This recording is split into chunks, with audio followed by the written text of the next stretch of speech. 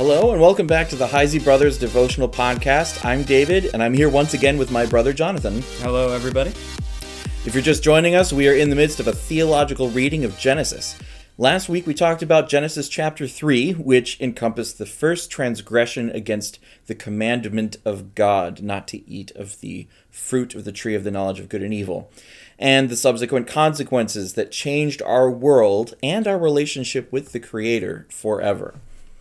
If you haven't already, we encourage you to go back and have a listen to that episode as well.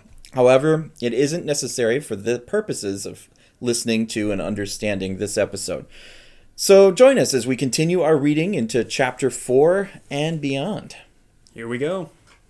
Let's go ahead and read some of the text. So chapter 4, from the NIV, we're getting into Cain and Abel now. So chapter 4, verse 1. Adam made love to his wife Eve, and she became pregnant and gave birth to Cain. She said, "With the help of the Lord I have brought forth a man." Later she gave birth to his brother Abel. Now Abel kept flocks, and Cain worked the soil. In the course of time, Cain brought some of the fruits of the soil as an offering to the Lord, and Abel also brought an offering, fat portions from some of the firstborn of his flock. The Lord looked with favor on Abel and his offspring, but on Cain and his offspring he did not look with favor. So Cain was very angry, and his face was downcast. I think we'll stop there for now. Yeah, it seems like already in that first chunk there's a lot going on,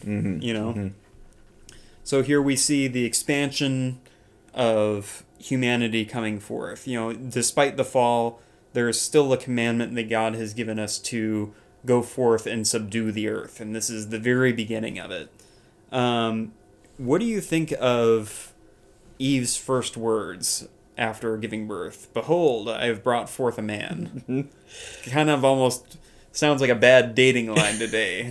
"Behold, I have me a man." Yes, well, no. So I think, if this is to believe that this is Eve's firstborn, which it probably was, then we're really seeing the culmination of Eve's expectations, right? Eve has ringing in her ears the curse from God, right? That she will have pain in childbearing, but also that she will bear forth this seed that will have enmity, or that they will be the enemies of the serpent, who is Satan, right? So there's this expectation of this Savior that's going to come and save us from the serpent, that's going to crush the head of the serpent, right? So, and that's that very literal idea of, the fruit of my womb, that she's taking super literally, and to mean, no, it's going to be someone that I bear in my womb, not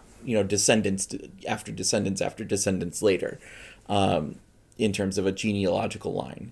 Indeed, and that's something that we see throughout the rest of Scripture too. So even, eventually we're going to get to Abraham and all of this, and Abraham is promised that he will have offspring as numerous as the stars in the sky, which he's already an old man. He's thinking, great, if I can even just have one, that would be amazing.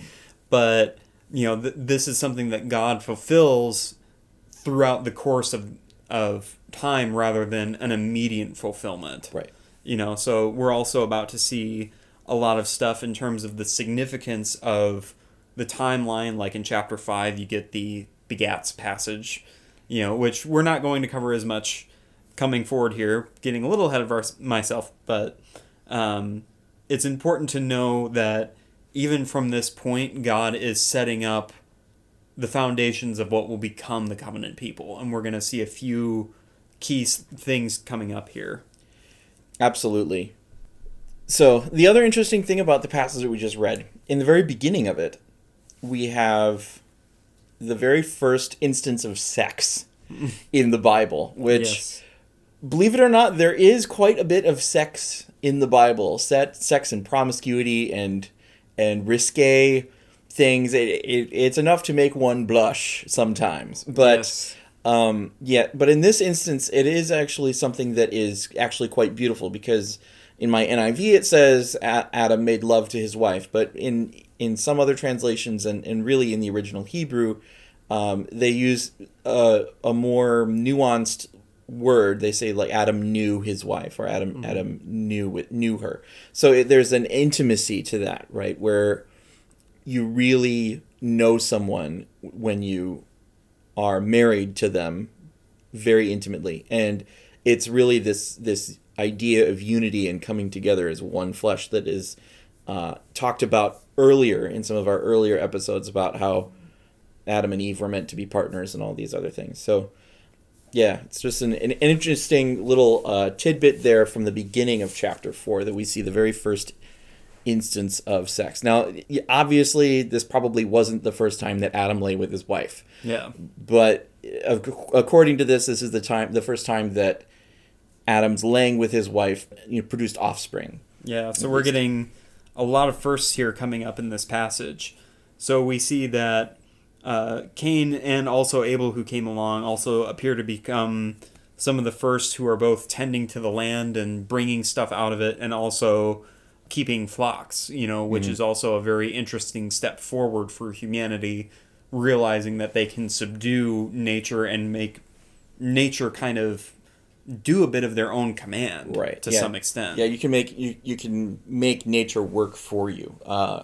And animals will reproduce on their own, and you can encourage them to breed with particular mates so that you get certain desirable attributes like being in a herd and stuff like that. So yeah, absolutely. We see sort of the birth of agriculture here in these passages, and that's a result of both the fall, but also the result of the world being peopled, as Shakespeare would say from Much Ado About Nothing.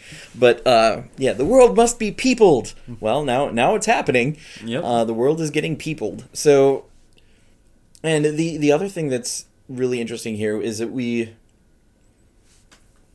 kind of see these little tiny bits of evidence that Adam, Eve, Cain, and Abel are not the only ones around, right? There are other people about. Now, they might be Cain and Abel's siblings and family, or it could be an entire tribe of people that is already developing. But the world is getting peopled, and getting peopled very rapidly here in Genesis chapter 4.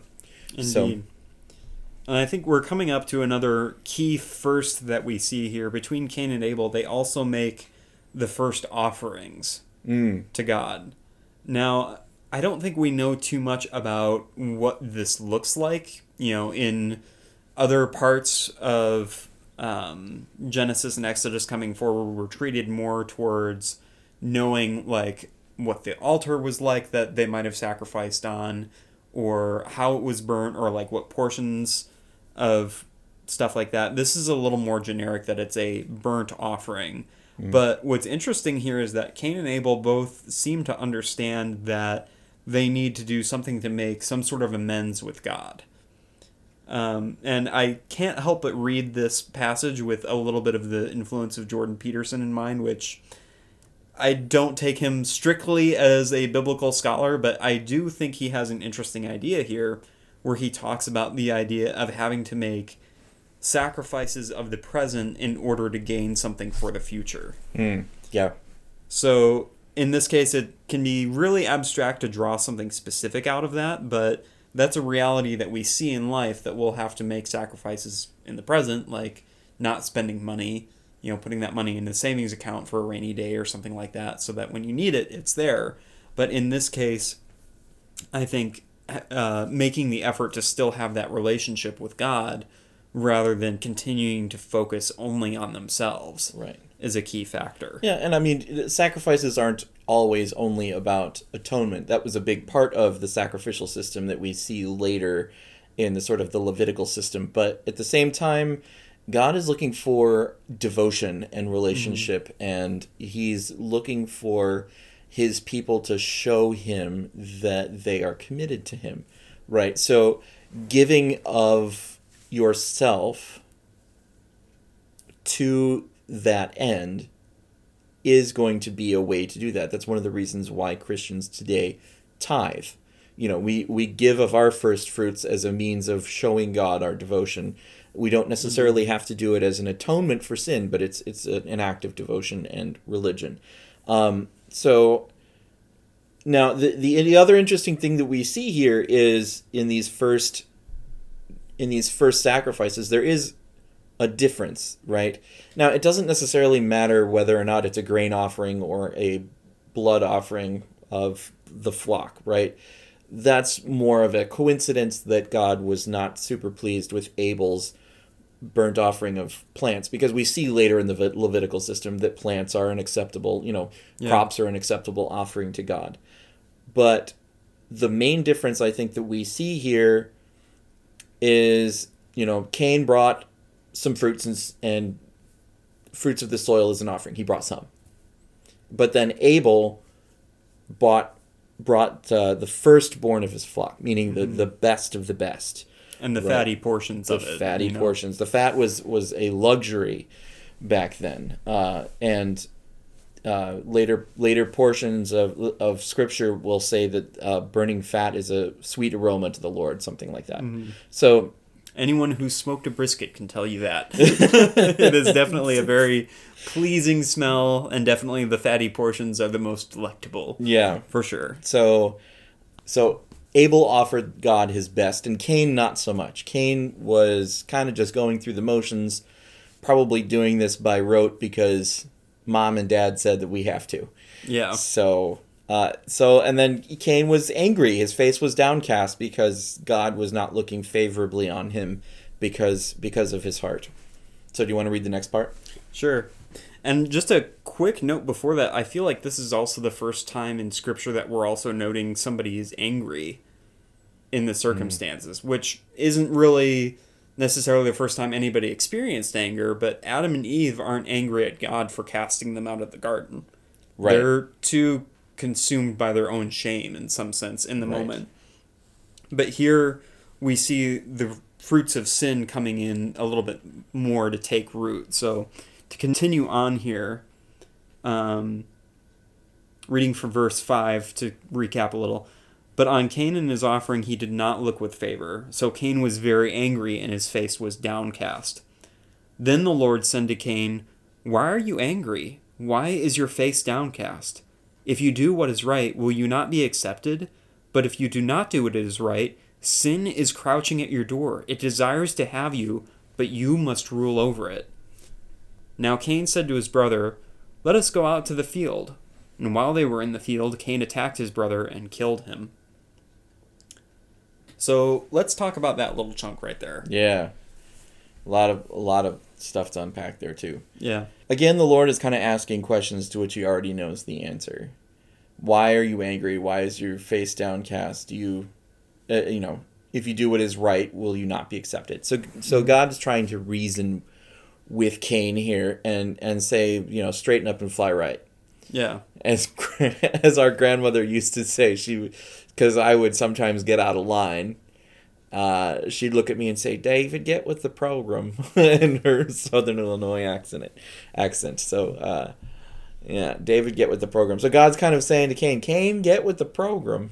Yep.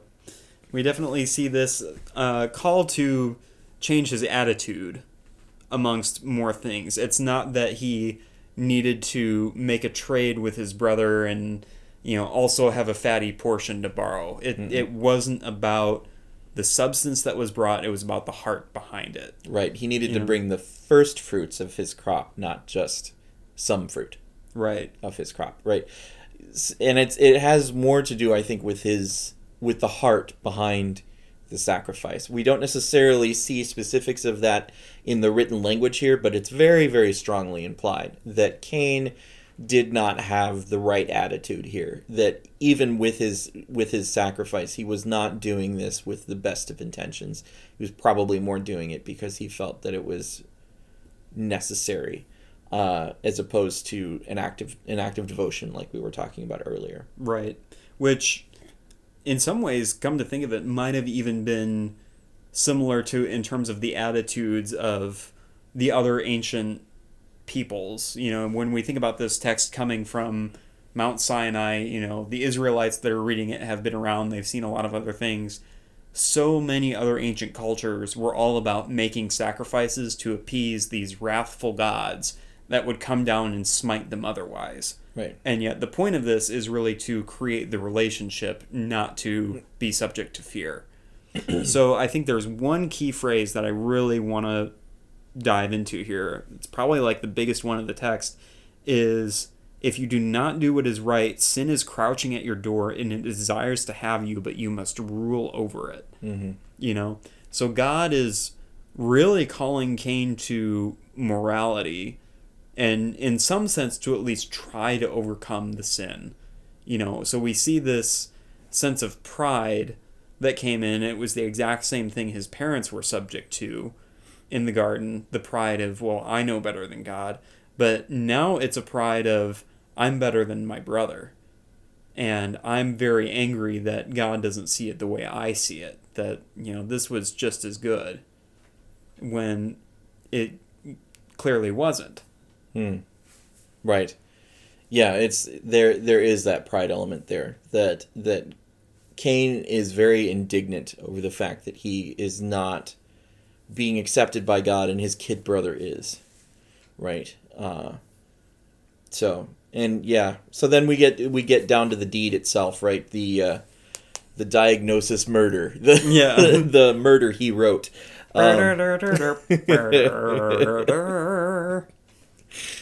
So now Cain said to his brother Abel, "Let's go out in the field." So this is something that's, Cain and his brother Abel. It would be like if I said to you, he's using his familiarity with his brother to lure him into vulnerability, right?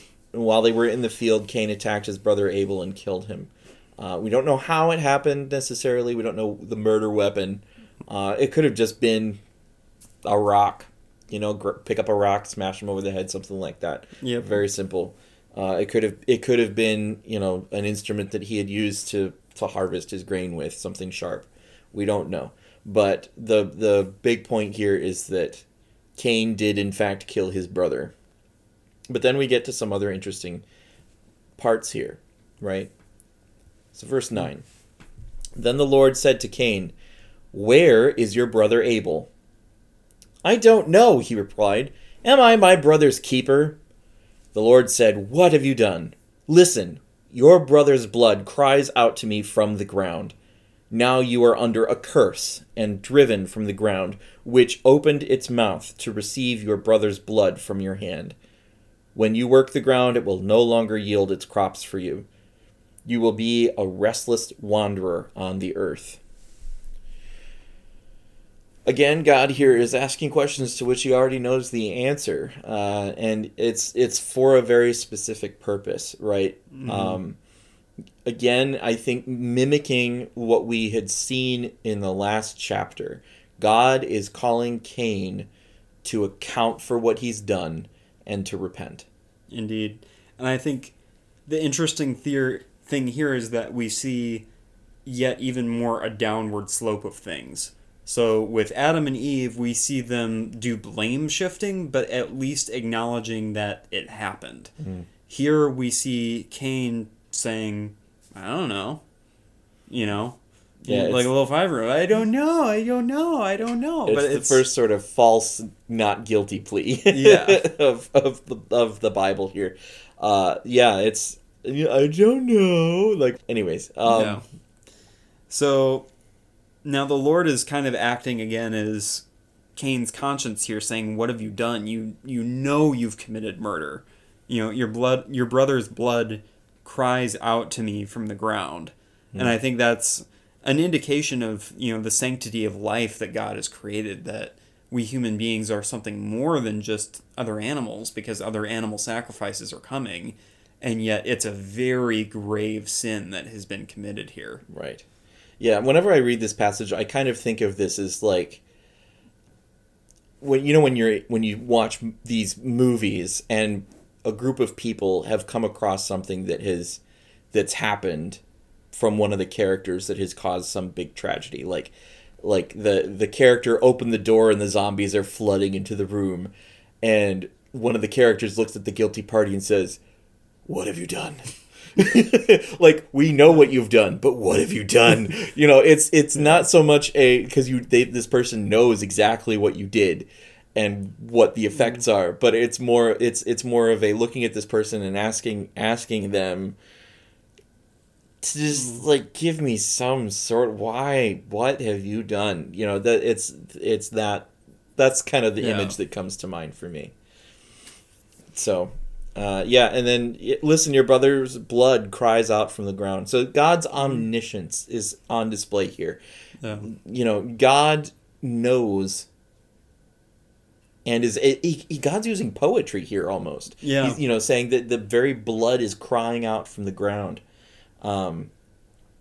Which is just, blood doesn't have a mouth. Yeah. But we know this, but yet here's God using this imagery as it, I've seen the evidence. I know everything. Why are you trying to lie to me? You are being foolish for trying to deny something that I know for fact is the truth. Yeah. And it's I think that sometimes we do that too. We deny the truth of our own problems and sins, even to ourselves, let alone to our Creator, who knows all. So then we're moving on to the curse here that happens, where God says, when you work the ground, it will no longer yield its crops to you. You will be a restless wanderer on the earth. Now, it's interesting because, again, this feels like a furthering of the curse in one sense, and yet it seems specific to him. So why do you think he's getting this curse specifically? That's a good question. I think God has to show Cain that what he did was not okay and that he needs to repent from it. God is calling Cain to come back to some sort of a relationship with him and to repentance, but at the same time, there are consequences to what has happened, right? So God's punishments are never necessarily about just punitive. They're not just punitive, they're corrective, right? So God is using this as a means of trying to correct Cain's trajectory, right? I think that's true. And in some sense, given the sentence here at the end of, you will be a restless wanderer on the earth, I can't help but wonder if that's also just a description of Cain having to deal with this moral conscience that'll be on his mind forever. Like, he can't be in polite society of his family the same way anymore because he can't own what he's done. He's unable to ask forgiveness from God, let alone his family. So he also realizes to some extent, if I can kill somebody, they can kill me. Right. And I think that fear is going to drive him to be a restless wanderer, and you can't really farm anything if you're not there long enough to do anything. Right. At the same time, that brings us to our next passage, because Cain then says in verse 13, Cain said to the Lord, "My punishment is more than I can bear. Today you are driving me from the land, and I will be hidden from your presence. I will be a restless wanderer on the earth, and whoever finds me will kill me." Right? So he because he has killed his brother, he is very aware of his own mortality now. And again, here we kind of see this hint that there are other people about, right? Even maybe outside of the tribe of Adam and Eve, there are people in the world that will find him and kill him. Or maybe he's thinking about, the later descendants that will eventually find him and kill him at some point. But he's saying whoever. So not necessarily like my nieces and nephews or my brothers and sisters will kill me. It's whoever. So there's that implication that there are people in the world then. Verse 15, but the Lord said to him, "Not so. Anyone who kills Cain will suffer vengeance 7 times over." Then the Lord put a mark on Cain so that no one who found him would kill him. So Cain went out from the Lord's presence and lived in the land of Nod, east of Eden. Yeah. One of the things I remember, and I think it says that here in my study Bible, is that Nod just simply means a land of wandering. So here we see yet another separation of going from the garden to being settled and now we're leaving settlement to go out into the nothingness. So even again, the narrative seems to follow this curve of following away from God even more as time goes on. Verse 17, Cain made love to his wife, and she became pregnant and gave birth to Enoch. Cain was then building a city, and he named it after his son Enoch. To Enoch was born Irad, and Irad was the father of Mehujael, and Mehujael was the father of Methushael, and Methushael was the father of Lamech. Lamech married 2 women, one named Ada and the other Zillah. Ada gave birth to Jabal. He was the father of those who live in tents and raise livestock. His brother's name was Jubal. He was the father of all who play stringed instruments and pipes.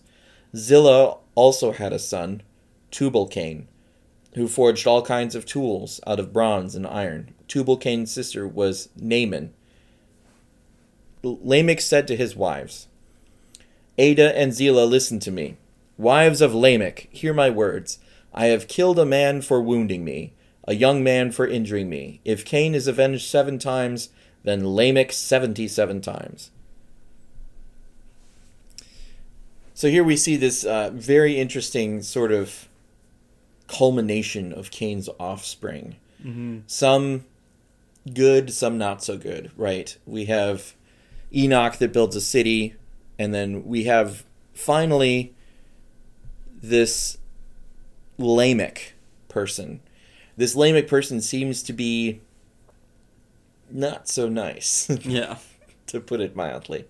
Right? He has 2 wives, so he's kind of already breaking the traditional idea of Adam and Eve's model for marriage, and he's killed somebody, maybe in self-defense, maybe not. We don't know what the wound or the injury was. It could have been wounding his pride. It could have been a slight on his character as much as anything else, but because this is kind of a little poem that Lamech has written here. But this sort of illustrates that humanity, at least on this side of things, is kind of going from bad to worse. Yeah.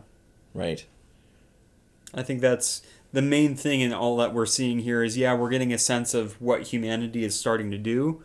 So we're definitely seeing like some technology come forward in terms of musical instruments and tools with bronze and all that kind of stuff. But as we're becoming more scientifically inclined, we're also becoming more sinful at the same time, which is not to say that science is sinful. It's not a correlation causation thing by any means. Science is kind of a neutral thing. Right. It's the person wielding it. Yeah.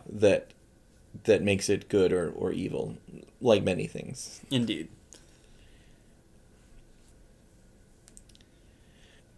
So then we have the last little bit here, verse 25. John, do you want to read that last little bit? Sure. Adam made love to his wife again, and she gave birth to a son named Seth, saying, God has granted me another child in place of Abel, since Cain killed him. Seth also had a son, and he named him Enosh. At the time, people began to call upon the name of the Lord. Mm-hmm. So here at the end of this chapter, we see a little bit of hope. And again, we kind of see Eve placing her hope in Seth, saying, maybe this is our deliverer. But unfortunately, I don't think it's going to be, if the rest of Scripture is anything to bear. So yeah. And I guess one of the interesting things that we can kind of get an idea from here is that from a very broad perspective, there are people that are choosing to keep their relationship with God, and there are people that are choosing to leave God, which I think is going to make a difference as we see all of the different civilizations in the world.